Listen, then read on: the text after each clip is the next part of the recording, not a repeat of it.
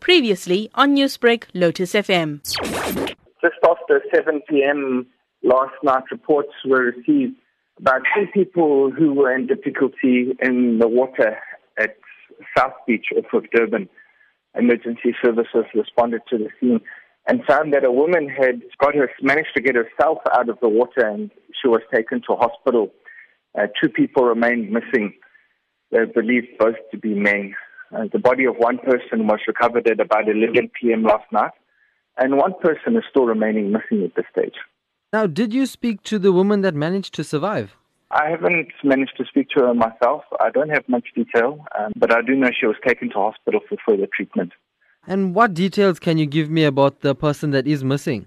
Minimal details are known at this stage. The police search and rescue officers are going to continue searching the water for him this morning in conjunction with several other ongoing rescues that they are conducting. Can you explain what sort of relief efforts are underway to find the missing person?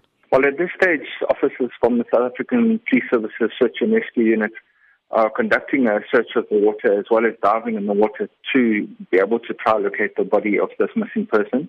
As I mentioned, they do have several other similar rescue efforts on the go, one at Mckenzie and one near Manzatoti.